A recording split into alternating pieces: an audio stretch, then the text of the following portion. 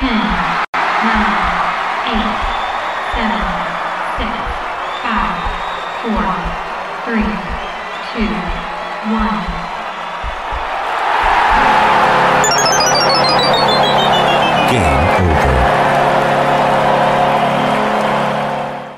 Welcome to Game Over Montreal. That was a wild game. Frankly, I don't think it was necessarily the Canadiens' best effort, but let's remember that they were leading pretty much from the outset, so a lot of score effects were at play up until that third period. But they locked it down. Anytime where the game got close, they pushed New Jersey further. So big difference between that and the first game against the New Jersey Devils for the Montreal Canadiens. So let's welcome in our guest today. It's Ian Boisvert from Rabid Habs and the Build podcast. How you feeling about the Build right now, Ian? It's not complete. They're not close, but it's a lot more entertaining than it was in January. Yeah, I can't disagree with you there. I have to say this team is way more fun to cover right now than it was in January. It's night and day, frankly. Beginning of February was probably the worst. Right before the coaching change, where it was like every game they were getting blown out. So at least they score a bit now.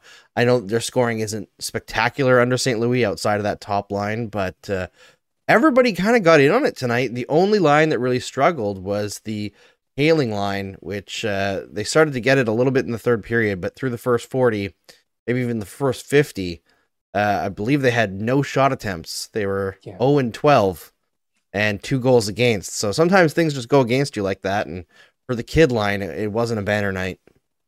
No, I feel bad because I didn't notice Paling was playing until the third period. Like the announcers like Ryan Paling up the boards. I'm like, I didn't even know he was in the game. I think it speaks a little bit more to, also how the other three lines all had their moments throughout the game. Yoel Armia woke up and had one of those like beast Yoel Armia games all of a sudden. He scored a goal where he didn't dust the puck off 30 times before shooting it. He didn't really have enough time. He just fired it as soon as he could. That fourth line struggled, but there were bits to take away from every other line that I liked a little bit. Yeah, absolutely. And, I noticed Paling was playing, I think it was in the second period. He had a big shot block. I was like, oh, yeah. Oh, he's back in the lineup. Yeah, it was good. What I was most surprised about is I didn't notice Yolonen as much because he's just been such a highlight every time he's been called up this year. So rough game overall from them. But yeah, every other line had some good moments. David Savard had some good moments. I thought Alex Romanov was really strong tonight. The only thing with Romanov continues to be his offensive zone decision-making. That's the stickler for me. It's just not there. I made a joke both on the live blog at the Montreal Gazette, which I was hosting tonight, and on Twitter. You got to double dip if you think you have a good one. That his ability to hit almost every single shin pad on the ice instead of the net when he takes a shot is very commissaric-like. Yeah. Big commissaric vibes between the hitting and the shooting. But I think Romanov, at the very least, isn't being carried by Markov. So we're seeing him right now trying to carry a pairing, and it's not going terribly.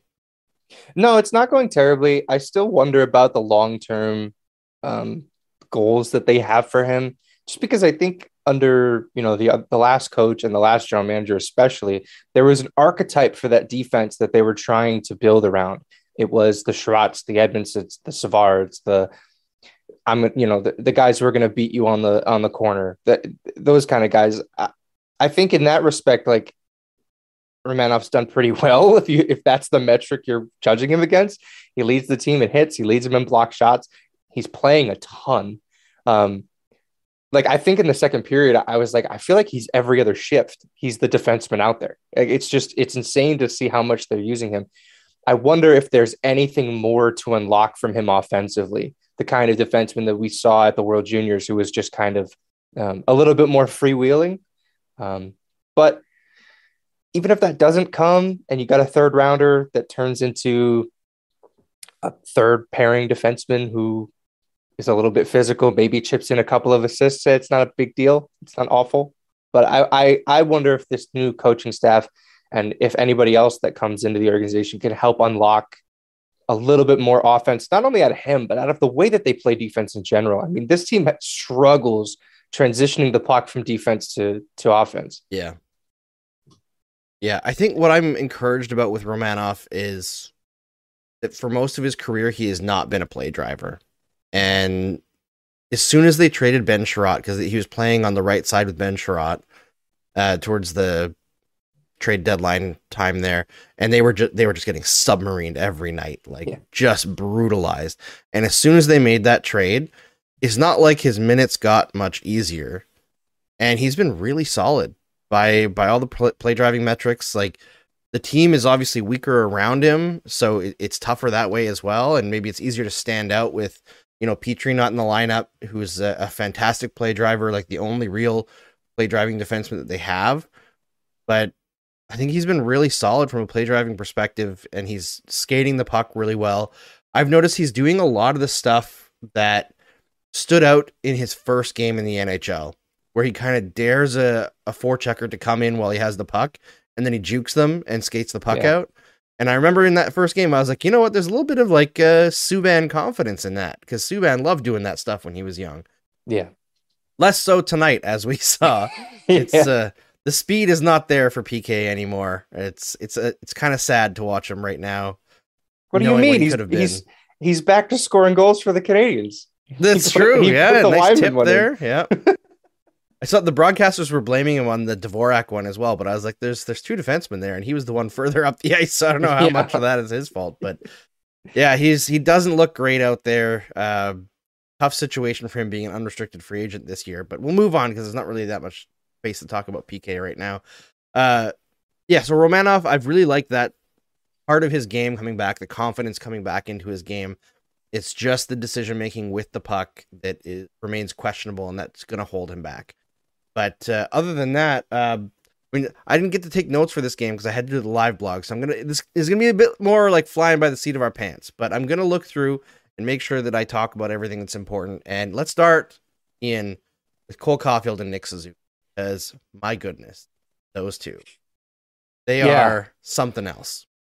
Yeah, and that first goal especially, I think obviously a lot of people respect Cole Caulfield's goal scoring ability.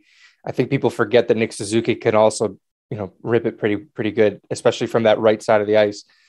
The thing on that play that stood out to me was Rem Pitlick got the pass from Caulfield as they came over the blue line. Caulfield then made a beeline to the net using the slot, and both those defensemen have to respect that, so they back up, and it gave Suzuki a football field to shoot from. Like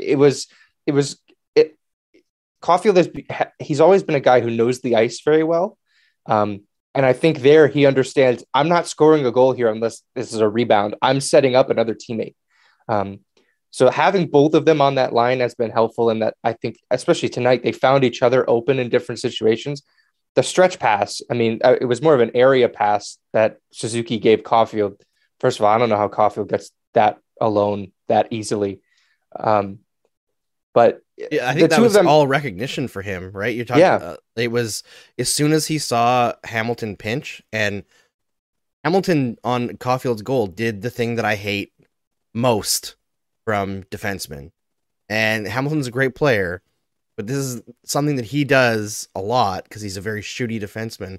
And something that I found was very common during Dom Ducharme's tenure in Montreal is he had a wide angle, and he tried to go far side. And it's just so rare that those don't end up in the corner and then bouncing around. And then, of course, Suzuki picks it up as it slides up the boards. And Caulfield, as soon as he saw the shot come off Hamilton's stick, he was gone. Yeah. He's smart, the recognition of plays. That comes back to St. Louis talking about allowing players to read, right? Maybe in Ducharme's system, Caulfield isn't allowed to break out there. Maybe he's told to stay in, cover his man in Hamilton, go down the wall and make sure that you're on him. But in this system where he's allowed to read and react, he's out. It was almost looked like the kind of stuff Dale Weiss used to do with the Montreal Canadiens, where as soon as the Canadiens got near a puck, he was like, I'm out of the zone. Yeah. It was like playing 5-on-4 almost all, or 4-on-5 almost all the time with Weiss out there, because he was skating around in the neutral zone waiting for a breakaway pass. Well, it's funny, like you mentioned that they're playing, like, Caulfield is being encouraged to make that read, even if it looks like he's leaving his defenseman at a disadvantage because he's thinking, I'm going to score a goal here, at least get a really good chance. I think that's also bleeding over to their 3-on-3 overtime. Mhm. Like, it was painful watching the last two coaches try to figure out 3-on-3 overtime because there's only so many combinations of Dano Byron you can put out there to start where you don't just get hemmed in immediately.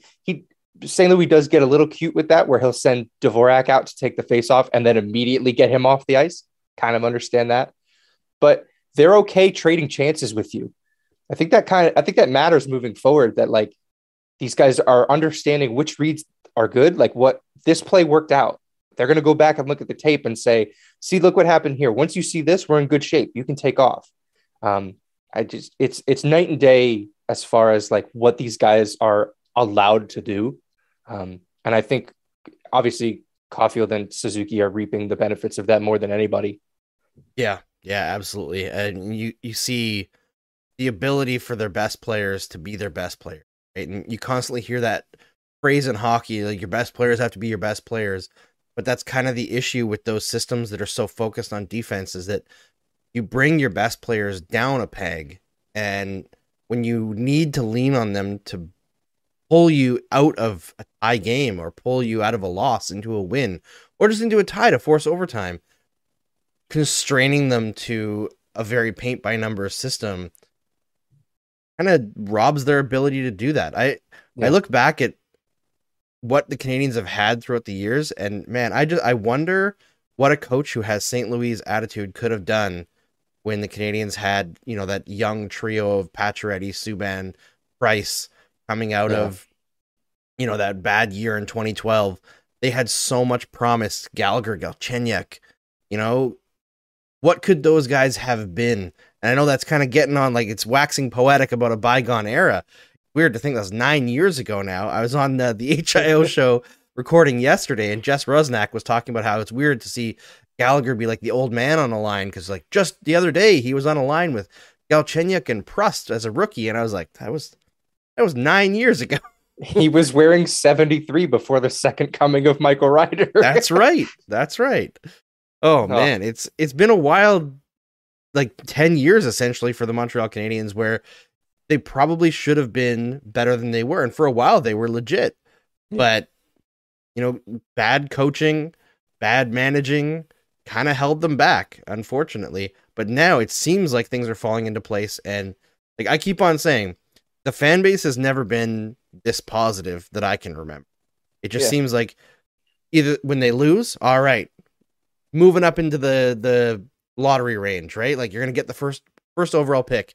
And when they win, everyone's like, look at this. It's all the kids are killing it every single time.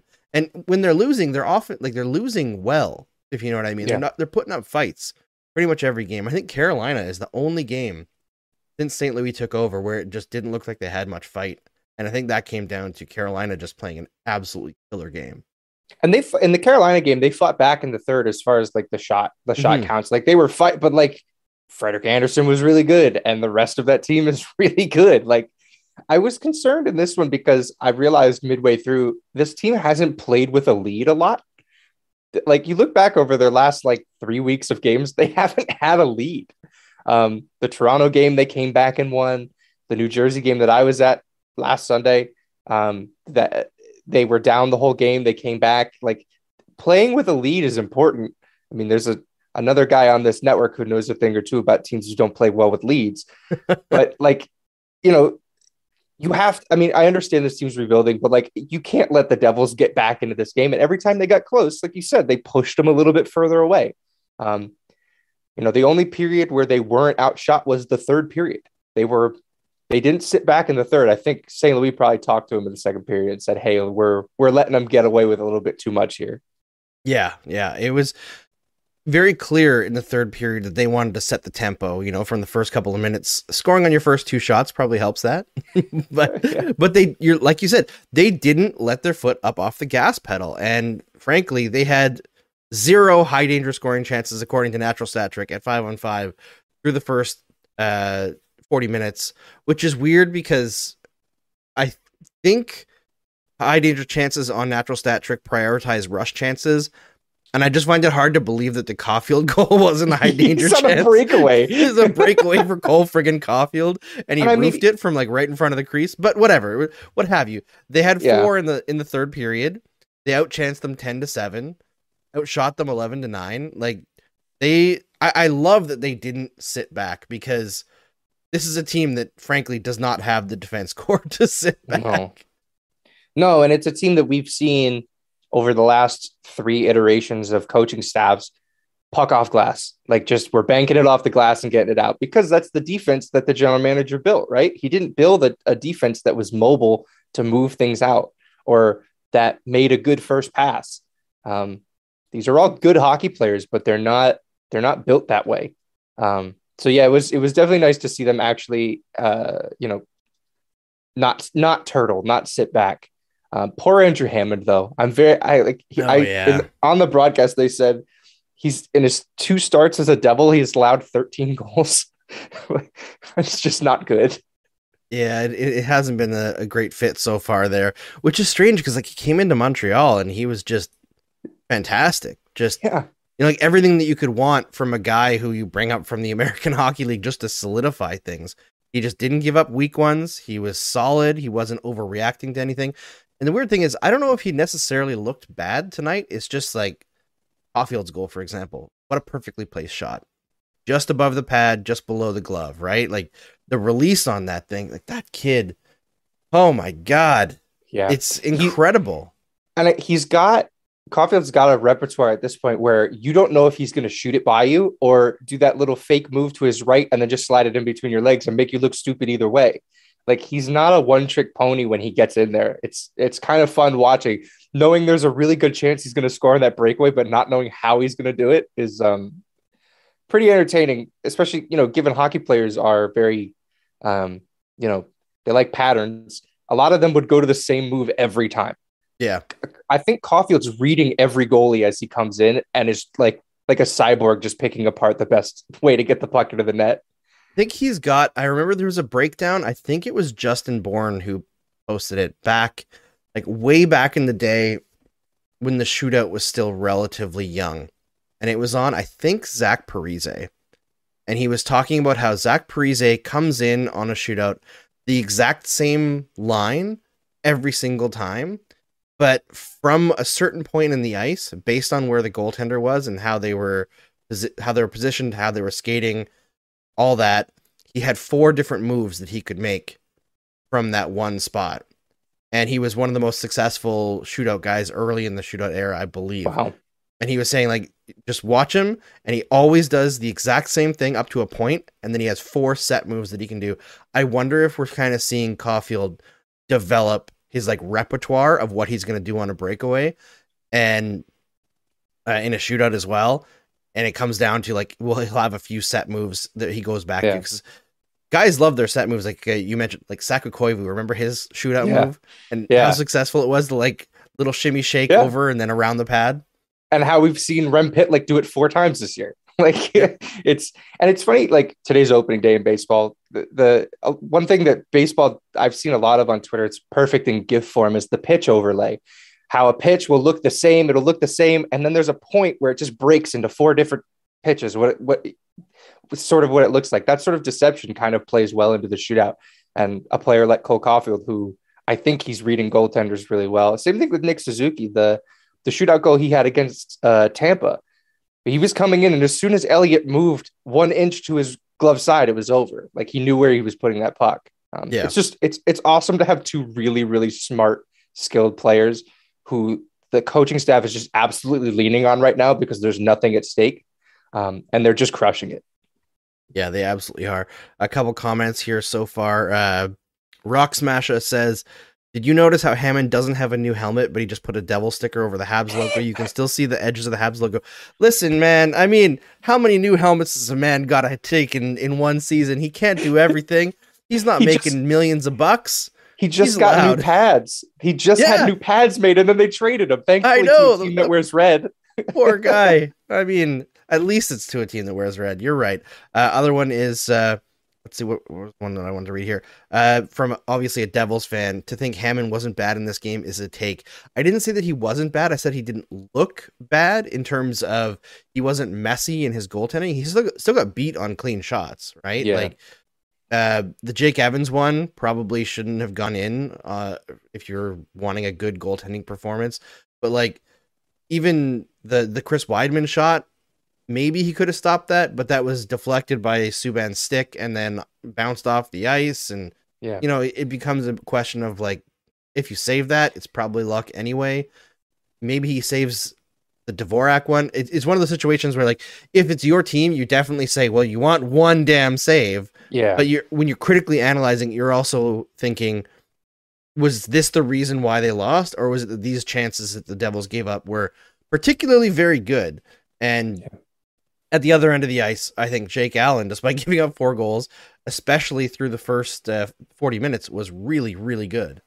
Yeah. And I don't think Hammond even gave up the worst goal in this game. I think that's Dawes on the Cale Clegg shot. Like that, that might be top 10 worst goals I've ever seen. Like it just that he's not, it's not a sharp angle shot. He wasn't that close to the goal line. He just beat him inside the post on a shot that has no business going in. Yeah, that was a bad one. Yeah. I mean, the Jake Allen through the second period kept the Canadiens. It's funny to say in the game, in a game that they were leading by 3 at that point, I think.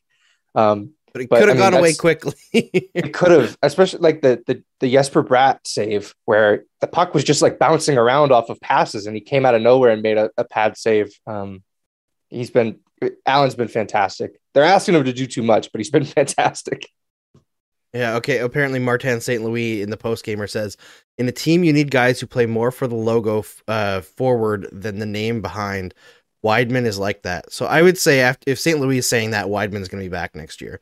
There's been a lot of talk about whether or not the Canadiens are going to bring Weidman back and how he'll probably be cheap and bits.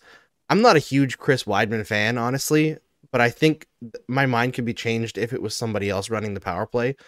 That's my main thing with him. Like, he's decent, but I think there are a few times tonight, and I know he had a 3-point night. Great. Fantastic. However, like, Cale Clegg also had a 3-point night, so it kind of, take it for what it is, right. But I find Chris Weidman a lot of the time doesn't think on the level of like Suzuki and Caulfield.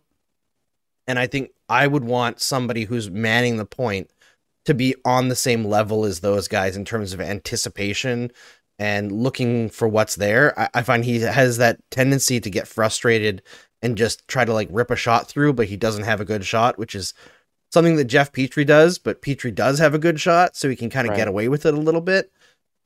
I think that they just need to find somebody else for the top unit on the power play. If he's on the second unit, a little bit better. Yeah. And it's like if they bring him back, it's a 1-year thing. And if they're doing poorly at the deadline again, they can move him for an asset. Like it is what it is. I'm not the biggest Chris Weidman guy either, but he's a cool story because like it seemed like he was at the end of his rope here. Like if he didn't make this work in Montreal, he was probably going back to the KHL. But he's making things happen. I know points aren't the greatest indicator of how a team is playing, but he had 2 primary points in about 10 seconds apart from each other. He scored a goal and then he immediately set up Dvorak on the breakaway. So, I mean, if you're getting good games out of Chris Weidman and you're getting good mileage out of Chris Weidman, good on you. Like it's not a bad thing. No. And you know what? Frankly, it was nice to see Dvorak get some point production as well, because I feel like he's been really good under St. Louis, and it's been kind of like few and far between his opportunities to finish, essentially. I like to see what he brought there. I think he's the guy that is interesting to me. I know that I think they're still trying him right now on the top unit power play as the bumper. I'd like to see him stay there because I think he has the ability to get shots in and like roof them in tight and pretty decent ability to battle for pucks. It's kind of between him and Gallagher for me in that spot, and Gallagher just takes so much abuse. I don't know if he needs to take it on the power play as well. No, and there was a lot made of St. Louis trying to teach Gallagher how to be more effective in different areas of the ice because Gallagher has one spot where he does everything. And as he's getting older, those miles are not going to be any easier. Like he's just taking a ton of abuse in front of the net. But, I think with the power play, especially, I mean, we didn't even see it tonight. The Devils didn't take a penalty because the Canadiens basically didn't play with the puck in the second period. But, I think we've got to see new personnel running the power play. We've got to see there's got to be a new look here. Yeah. Because you think about Burrows, he was brought in when Weber was still around to just say, we're going to funnel the puck to that guy. And you're starting to see it a little bit more where even with a weapon like Caulfield, he's not the entire focal point of that first unit because you have to respect the shot of Nick Suzuki on the other side. Yep.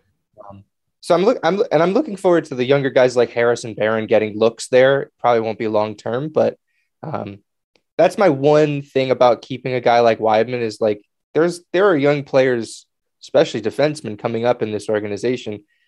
Are you willing to take away chances from them, like the Harrises of the world, the Norlinders when he gets here? Gooley's probably not that far off from at least, taking a stab at a roster spot. So you got to think that eventually you're going to have to clear the runway for some of these guys and see what you have. Yeah. I mean, I think that Harris is probably going to be on the roster next season just based on how calm he's been with and without the puck. Barron, I like a lot of aspects to his game, but because he's so young, I could see him at least starting in the AHL next year along with Caden Gooley. I feel like Caden Gooley is going to be the best of them. Like everyone that I talk to in the scouting community is really, really high on Caden Gooley. Like possible top pairing defenseman type guy, mean as hell, has some undeveloped offense in his game, but like defensively, just legitimately incredible defensively. Just his anticipation is off the charts. His ability to read plays off the charts. But I feel like they just don't need to rush him. That was the last administration where so many guys, they're like, well, we need a guy, so we'll just put the kid in and not really take care of them very well. And I feel like Gooley, it just makes way more sense to stick him in the American Hockey League. And maybe he gets a cup of coffee at the end of the year like these kids are getting this year, and he proves that he can belong. That would be super fun. But let's definitely save that and see what they can do. Sure. I think Schooneman, I don't know. Do you pronounce it Schooneman or Schooneman? I feel like each broadcast has changed. I keep hearing Schooneman more often than Schooneman. Yeah. Has anyone asked him? Someone's got to ask him. I bet you the main person who's asked him has been, I'm blanking on. Just like too much pressure being live. Gord Miller? No, not Gord. Gord Miller doesn't really cover Habs games. No, not being RDS. No. Yeah, whatever. I'm an Anglo. I don't get those feeds. Okay, well, anyway. Somebody will tell me in the comments. I'm just blanking on the name for whatever reason. The play-by-play person for RDS. Everyone loves him here because he's fantastic. Pierre Hood, that's what it is. Thank you, Philip Rodrigue. Pierre Hood. Hood always gets the proper pronunciation. So they're saying same as Schumacher. Okay, so it's Schooneman. Anyway, I think Schooneman, very roundabout way to say it, has earned a roster spot for next season. I really like his play. I think he's solid in the roster going forward. May not be forever, but I think he's a really good third pairing guy that can gust up into the second pair if necessity calls for it. Yeah, I kind of see him as like Brett Kulak light. Like he seems like that kind of guy. He jumped up into the offensive zone and freed the puck that ended up on Jake Evans's stick for his shot. I know it's like a slap shot that went in the net through a screen, but Jake Evans only scores cool goals. Like he does. That was a slap shot that went top shelf. Like that's a cool goal. I don't care who's who it's on. But I like Schooneman. The part of his game that really stands out to me is just how strong his stick is in the defensive zone. Yeah, somehow Jesper Bratt got past him. He's not the most fleet of foot, but he just turned around and he said, "Actually, I'm just going to knock this off your stick." Mm-hmm. And you don't need to knock guys over. You don't need to beat them with your skates. If you can just poke the puck away from them. It's a really, really subtle part of his game that I've really, really enjoyed. The offense isn't going to be a huge part of his game, I don't think, but he's still like a real feel good story, kind of, really under noticed in his, development. And then he just shows up in Montreal and now he's on the penalty kill for the Montreal Canadiens. Like, it's really weird. Yeah. I mean, Jake Evans he's just a guy. Every time I watch him, I like what I see. You know what I mean? He's one of those like saw him good players. And usually his underlying numbers are like not great because, either the role that he's asked to play is kind of tough, or he's not necessarily playing with the best line mates, or there's specific holes in this game that maybe don't show up as visually. But I really like his anticipation, his stick. Yes, absolutely. He got himself a breakaway tonight. Yeah. Out of nothing, just being in the right spot, picking off a puck. It looked to me like he couldn't get up to the speed that he wanted to get the shot that he wanted on that breakaway. But the fact that he got it while the Devils were pressing, that shows what kind of player Jake Evans is. Yeah. No, he's been huge and a real nice success story from Laval. Like, Montreal needs more of those moving forward. There's been very few. Yeah, I suspect we'll get some. Like, Raphael Harvey-Pinard looks very good. We're gonna get some moving forward with a proper development plan in place. But for the time being, he was the one that everyone was like, "See, look, Laval works." And it's like, well, one doesn't. He's the exception, not the rule. And his development path was very long, right? Like, yeah, Jake Evans is already 25 years old, turning 26 in June. He played 4 years in college, then 2 years in Laval. And this is his, I guess, parts of 3 seasons now in Montreal. This is his first full season. Last year, he played most of the season, but beset by injuries. And that's going to be something I think that we're going to have to watch with Evans as well. I honestly am not sure how he's even playing in this game. After he went into the boards a couple games ago, I thought he was going to be out for the season. And then he was injured and left last game as well. Yeah, he's real unlucky. Yeah, I mean, he might be the team's new Wolverine. I know that was Pacioretty's spot for a while, but it's funny. I was, thinking about how, the whole, Mark Bergevin was never going to sign Jordan Harris thing because he was headed to free agency. And was there ever any of that with Evans? Evans got real close to free agency too. And I don't remember the general manager throwing his hands up and going, we're not going to be able to sign him. If he wants to go to Boston, he can go to Boston. Yeah, I don't remember hearing anything about that. I think there was less pressure in that situation because Evans was a 7th round pick. Yeah, that's true. So it was probably less. There's less suitors for Jake Evans, but his college career was actually really, really strong. Yeah, I remember when the Canadiens drafted him, looking at his profile, and I was like, this kid that they got really late, he might actually be something. And it took a while, but he's something now. I think in an ideal world, he's a very high level 4th line center. But as he's proven this year, like, he can be a little bit more than that. Yeah. What's this conversation here? Who is a sure bet to get voted off the island before next year? And the first 2 answers, Petrie. Yeah, it's Petrie. Yeah. Well, I mean, he voted himself off the island, is what it seems like. Yeah, it seemed that's what Sarah Weiss said right at the same time as you said it. Yeah, it doesn't, like, it's complicated, that situation, right? Because it involves families, and from everything that I've been told, he didn't necessarily request a trade so much as the Canadiens intuited that it would be best for him if he was traded. And he was like, yeah, probably. Yeah, I'm okay with that. So I don't think there's any animosity between Petrie and the organization, but no, that will be solved this year. I don't know if he's going to be back this year, but if Jeff Petrie has played his last game as a Montreal Canadien, I hope that people remember the player that he's been since the Canadiens acquired him, and not the player that he was for most of this season, because they're 2 very different players. And I think he's had a spectacular Montreal Canadiens career. Yeah, I mean, I'm as Scott Matla is another friend of the show. We are co-presidents of the Jeff Petrie fan club. We both own Jeff Petrie jerseys. I had a shirt made that said Petrie for Norris 2 seasons ago. I was ready for it. I mean, it's in listening to what Kent Hughes has had to say about the situation. I think it was in an article that Arpon Basu wrote when he interviewed him at the GM meetings. Like, they're very understanding of his family situation. Like, he's hurt right now. They were like, would it make sense for you to go see your family? Like, you haven't seen him in a while. They're in the States. it sucks. I think he really enjoyed and embraced being a Montreal Canadian. There's not a lot of guys that get traded here and do, Yeah. especially under the last administration. Like it was not only did they trade for him as a rental, but then they locked him up long term twice. Like he wanted to be here, and then there were external circumstances outside of anybody's control.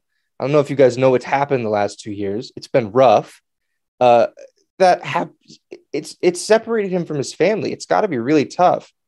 Um, I'm he's one of the most effective defensemen the Canadians have had in a very long time.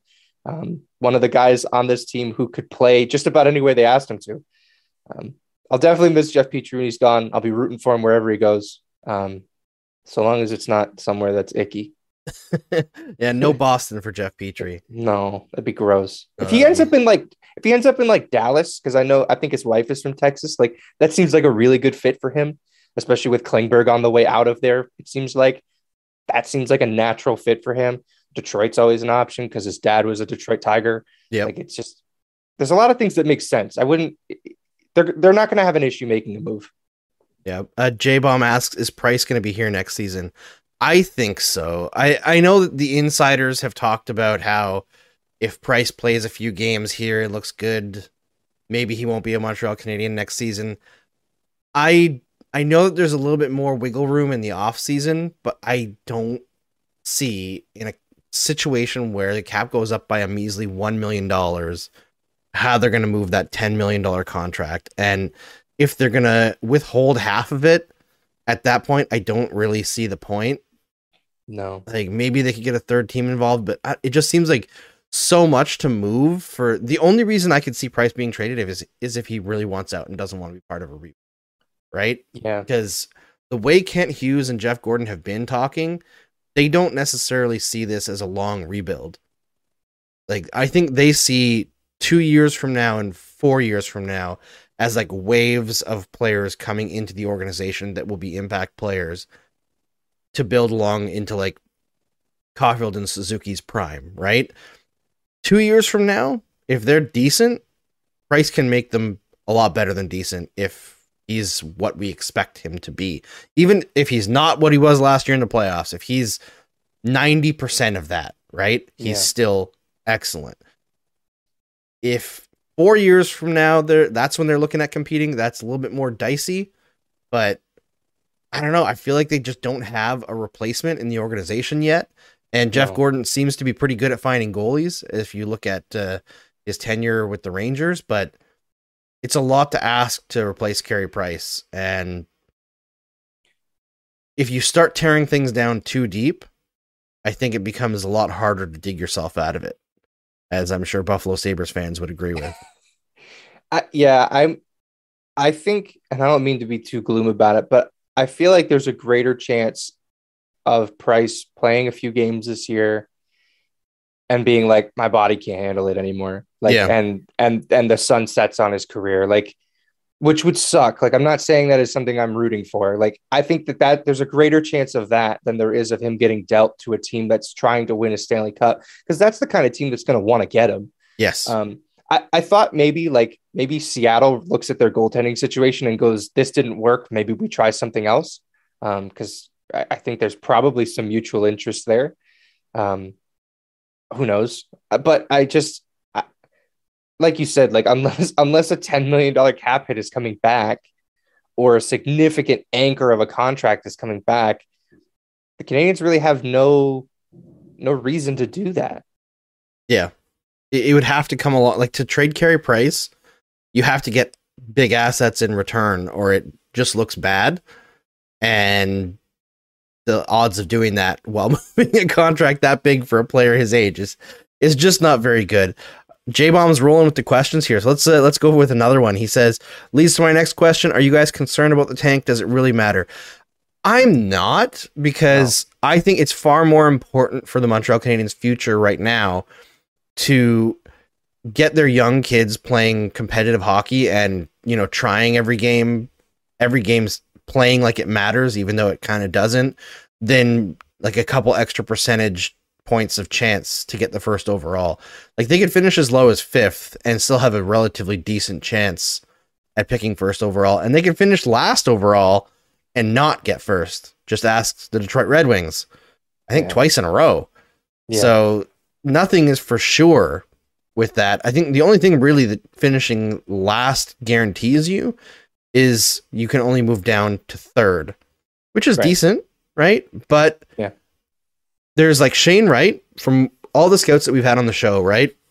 I've been not necessarily grilling them, but asking them over and over again, like, where's the separation in the draft? Where do you guys see the tiers, right? And everyone says essentially there's Shane Wright. He's the top tier because he's number one, NHL ready, and number two is going to be the best player, most complete player in the draft. And then after that, the tier is like pretty strong for the next like 5 or 6. It's like around to like 7th. So if you're falling out of first, it doesn't really matter that much who you're picking. Like if you're picking 2nd to 5th, like it's not a huge disappointment. That's when you turn to the Canadiens' new development program that they're launching, and Nichols, the new skills coach, that's where you hand it off to and say, okay, let's get the most bang for our buck for this spot. So it's either first or everything else is pretty strong. Yeah, and looking at the standings, Montreal's in 30th now. The Devils are right above them in 29th. The Canadiens are closer to 32nd than they are to the Devils, who are right above them. They're only 2 points out of last place. They're 3 points out of the Devils spot, which is the 4th best lottery odds. I think a top 5 pick is sort of baked in at this point. And remember, there's 3 lotteries. They don't run one. So the Canadiens, when they picked 3rd and they picked Jesperi Kotkaniemi, they won a draft lottery. They moved up a spot. They were supposed to pick 4. And they won one, and everybody thought we were going to get Rasmus Dahlin, and instead they just moved up 1 pick. So, I mean, everyone's saying that it's ruining the tank now because they keep winning until like the Montreal finishes in last, and the 30th place team wins the 1st overall pick. Well, now did we not win enough games? Like it's ping pong balls. Like, just relax. Montreal, the year that Austin Matthews was drafted, Montreal was 1 lottery ball away from picking Austin Matthews. Their lottery combination was like 1 off. I forgot about that. Like it's ping pong balls. Like remember the one that they used the year that the bubble tournament happened, and they just put eight balls into the machine, and they said everybody has the same chance to draft 1st overall. And the Leafs one went up into the thing and bounced around and then came out, and the Rangers one went up. That's what we're talking about as far as like, it's all up to chance. Yeah. And you're only fighting for a few percentage points higher chances, right? Like you're not actually fighting for 1st overall to finish last. So the tank, there was a comment here that I think nailed it from Rock Smasher. There's 11 games left. The tank job is already completed 100%. They're not finishing above 5th. They're going to be in the lottery. That's the most important thing. And the way that they're playing right now, it is what you want, right? You don't want them to try to lose or be as hopeless as they were under Ducharme. I think it all comes down to for me is something that I've always thought ever since I got into like analytics and numbers, right? Is if you're an NHL team, control what you can control. You can't control wild swings and percentages, right? So like for a team that makes the playoffs and they have everything going for them by all of the things that are repeatable, but things go all against them in the 1st round. Like I think of the 2013 Montreal Canadiens, right? Even under Michel Therrien, they decided to play a system that was high tempo, really fun. It was really like that team was really good. They had scoring depth. Once they added Michael Ryder, he somehow fit in really well. And then they faced the Senators in the 1st round. First game, Lars Eller gets concussed. Brian Giunta tears his bicep. Max Pacioretty blows his shoulder. Carey Price blows his groin. That's in the first game of a playoff series. And then Craig Anderson stands on his friggin' head. The percentages went against them. Things that they could not control went against them, and they lost that series. Still, in that series, I believe they held something like 62% of the scoring chances against the Senators at even strength. So they overreacted to the percentages. And I believe that was the year where they're like, oh, well, we're not tough enough because of that one bench, or not bench clearing brawl, but the big brawl in, I think, game 4 in Ottawa. Fat Walrus game. Yeah. The one where Pruss lost his marbles. Yeah. Yeah. So they saw that and they were like, we're not tough enough. Let's go sign Douglas Murray, who was an absolute disaster and held them back for an entire year. So don't react to the things that you can't control. Continue building on the things that you can control. You can't control the draft lottery. You can control how your players feel, prepare for games, look forward to games, how much fun they're having. That you can control. It's very clear from what Martin St. Louis has done so far that you can create a fun atmosphere even in a lost season. And frankly, it's just more important than the tank. Yeah, absolutely. And it's everything that they do, right? Like they're having fun in practice. Like we keep seeing clips of Cole Caulfield. There was one recently of him fighting Carey Price in front of the net. But also something that I noticed this week was, and going back a few weeks now, is they're replacing a lot of their on ice like morning workouts with off ice stuff. Like they had a morning workout in their hotel in New Jersey today instead of going on ice. They were on the beach in Florida instead of being on the ice. Like they're trying to keep things as loose as possible. Just every asset of the team at this point, try to get their minds off of the fact that they're not going to make the playoffs and that they're just trying to become better athletes. It's going to be really interesting how they grow out of that sort of baby fat, how they like, this is really fun right now, despite whatever's happening. Like if the Canadiens become a contender and they win games against the New Jersey Devils 7-4, it's not going to be as fun then. We're going to be like wondering, like, why are we giving up 4 goals to a team like the New Jersey Devils? Yeah. Yeah, that's the thing. It's easy to have fun now. And now is the time you got to take advantage of it a little bit. Yeah, absolutely. Yeah, there was a comment here. It was, who said it now? J-Bomb again. Jeez, J-Bomb, you're killing it tonight. You're killing it tonight. Because I agree, we need to build a winning culture. That's more important. Yes, 100%. That I think it's not just a winning culture. It's also a fun culture, right? Like you hear people talk behind the scenes about how bad things got under the last management group, under the last coach. And, we talk about it a lot on this show, and I'm sure that some people are tired of hearing about it, but frankly, things got out of control. I don't know if Bergevin was just on the job too long and he no longer, cared about it in the way that he did at the height of his job, or, he got as close to the Stanley Cup as he thought was possible for this team. And then with Weber gone and Price starting the season off the ice in the player assistance program, he just kind of threw in the towel a little bit. But this team from the outset, you could tell something was not right. Yeah.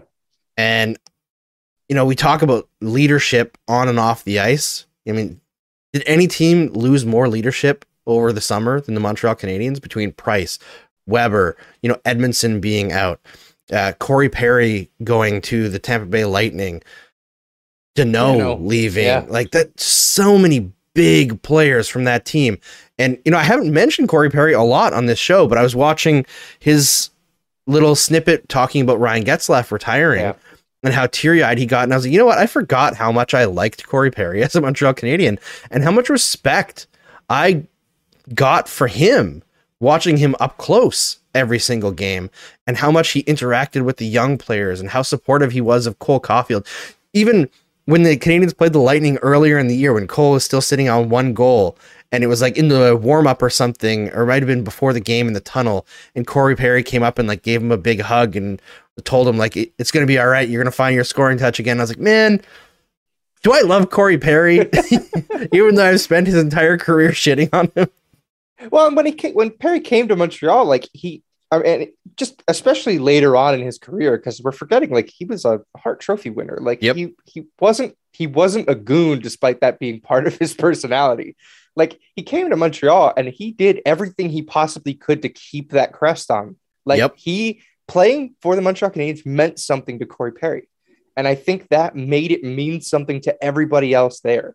I think, Cole Caulfield's from where's he from? Wisconsin. Like playing for the Montreal Canadiens, like, it could be any other team for a lot of people. I wonder like how much of that impact Corey Perry left on this team. Like when he took that high stick in the playoffs and there's just blood running down his face and he's running back out the tunnel to see that they scored. Like that sort of impact meant a lot. I'm wondering who's the next Corey Perry that they're going to bring in. Like who's that next guy that's going to come in to mentor a lot of the young kids that are coming up. Yeah. And it can't be Suzuki. Like no. It can't be one of the young guys that are already here. Yeah, and that's why I remember I wrote for the Gazette earlier this season that there was 3 guys on the team in the Ducharme era, like earlier this season, the first 45 games, who every game, despite what their results were, gave it everything. Yeah. Arturi Lehkonen, Tyler Toffoli, and Brendan Gallagher. Gallagher's season has been an absolute disaster, from injuries to bad luck to everything, right? But he bleeds for the jersey. Yeah. Right. If Brendan Gallagher is on the ice, he is going to do everything possible to get the puck that 1 inch over the blue line, either to exit the zone, to enter the zone, or that little red line that's the goal line, just sneak it past the goaltender somehow. He's going to break his back to do it. And I think losing 2 of those guys, you have to keep the other one, right? And we talked about this on the last show with Wabgishi Rice, that Gallagher, I know there's a lot of people who are kind of down on him this year, but I think he's going to be extremely important going forward. He's going to have to play that Corey Perry role, and part of that is going to be swallowing his ego a little bit in the way that Corey Perry did.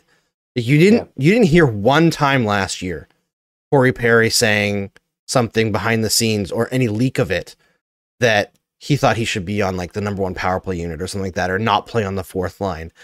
He was just like, yeah, I'm an older player now, going to do my job. I'm going to support the kids.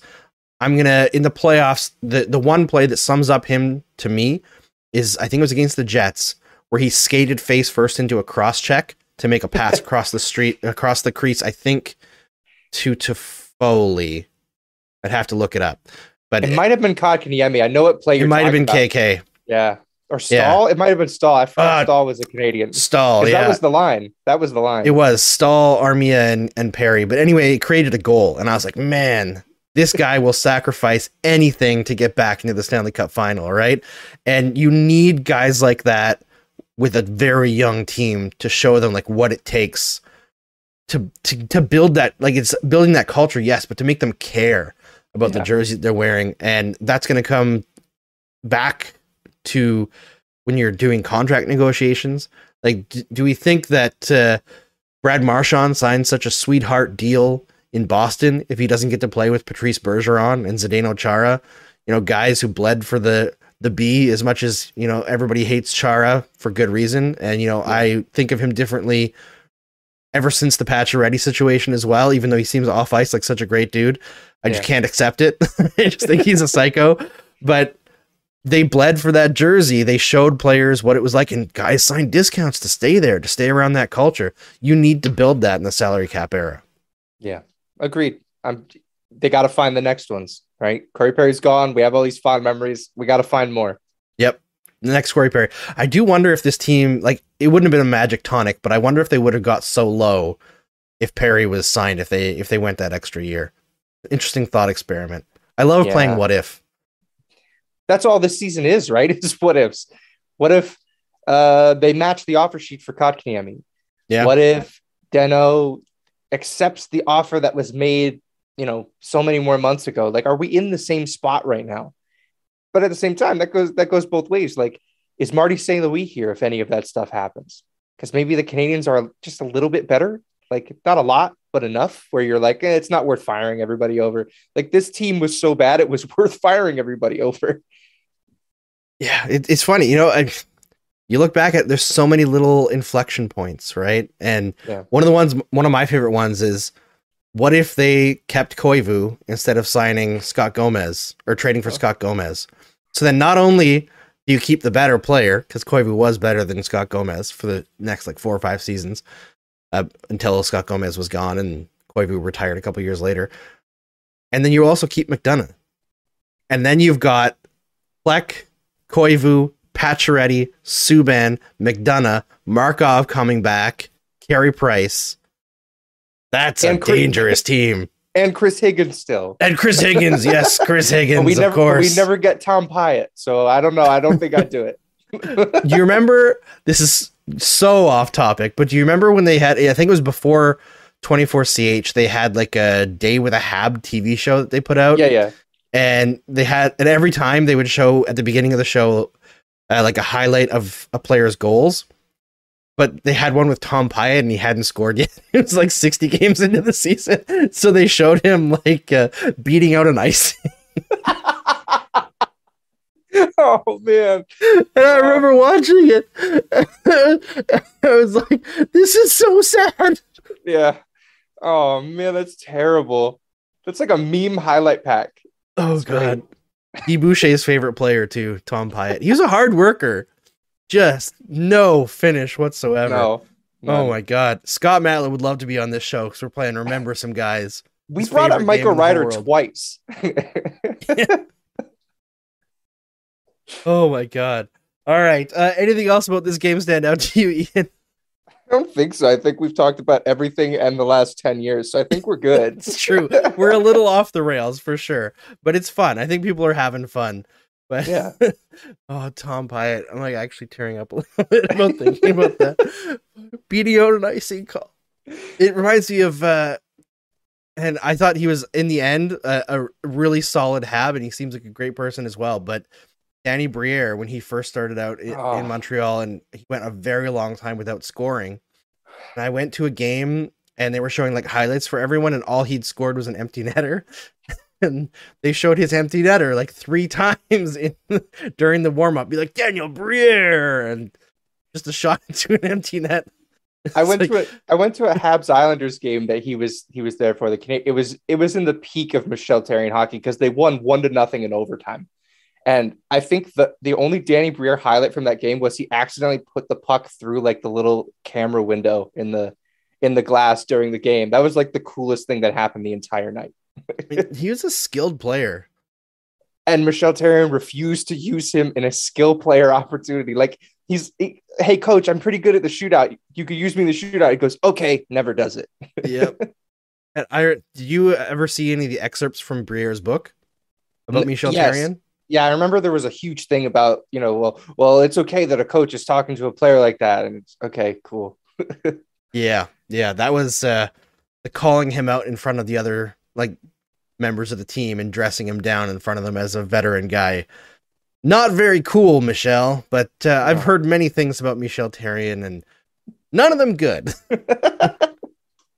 Oh man, would have loved to see KK under Martin St. Louis. That's like the weird thing about all of that whole situation is like, I think Dvorak's going to be better next year. I think he like next year he might still be better than Kotkaniemi, right? Because KK is a long-term development project. You can tell that from the way that Carolina is approaching it. But every young player that has fizzled out under the Canadiens, who's been in the NHL too early, I think back and I look like, what if they had a coach like Martin St. Louis? What if they had proper development? And hopefully, based on what Gorton and Hughes have promised, we won't have to play what-if games with the next generation of Montreal Canadiens prospect. They will have a legitimate development path that will be developed. It'll be synergized between scouting, between player development, between European hockey teams, North American hockey teams, all over the place. The plans are very bold, and if Hughes and Gorton can pull it off to what they're talking about, man, the Montreal Canadiens have a chance to be very, very good, and that is extremely exciting. Yeah. For once to have an actual plan in place is very, very exciting. Yeah, 100%. All right, we'll close it out there because if we play Remember Some Guys and go back through Canadiens history, we could be here all night. We could do it, Ian and I. We would have a lot of fun, and maybe everyone would keep tuned in, but eventually we got to sleep. All right, so we'll do... Ian, tell us where we can find all of your work, and then we'll close things off. Sure. I'm on Twitter at maybe it's Ian, at Rabbit Habs for the blog. Subscribe to The Build wherever you find podcasts. It should be just about everywhere. Weekly podcasts out Monday nights. I think that's all of it. Oh, and hockeynewsletter.party. There's dumb stuff there. Go look there. All right. Go check all that out, everyone. And thank you so much for sticking with the show. We had 45 crappy games, and since then we've been a lot more fun. And hopefully we have 11 more games in this season. I'm not ready for Game Over Montreal to be over for this season. It's weird. It's gonna be weird not being on this channel every couple days during the playoffs. I mean, I'll have lots to do because I don't know if you heard, but we're expanding, folks. Go to sdpn.ca/careers and apply for Winnipeg, Toronto, Edmonton, or Calgary. But Game Over Montreal will not have a lot to do in the playoffs until lottery night. We will be doing something for that. So stay tuned. Talk about it. Thanks to Ian. Thanks to everyone else. And we'll see you on Saturday against the Leafs. Oh my God. The Leafs.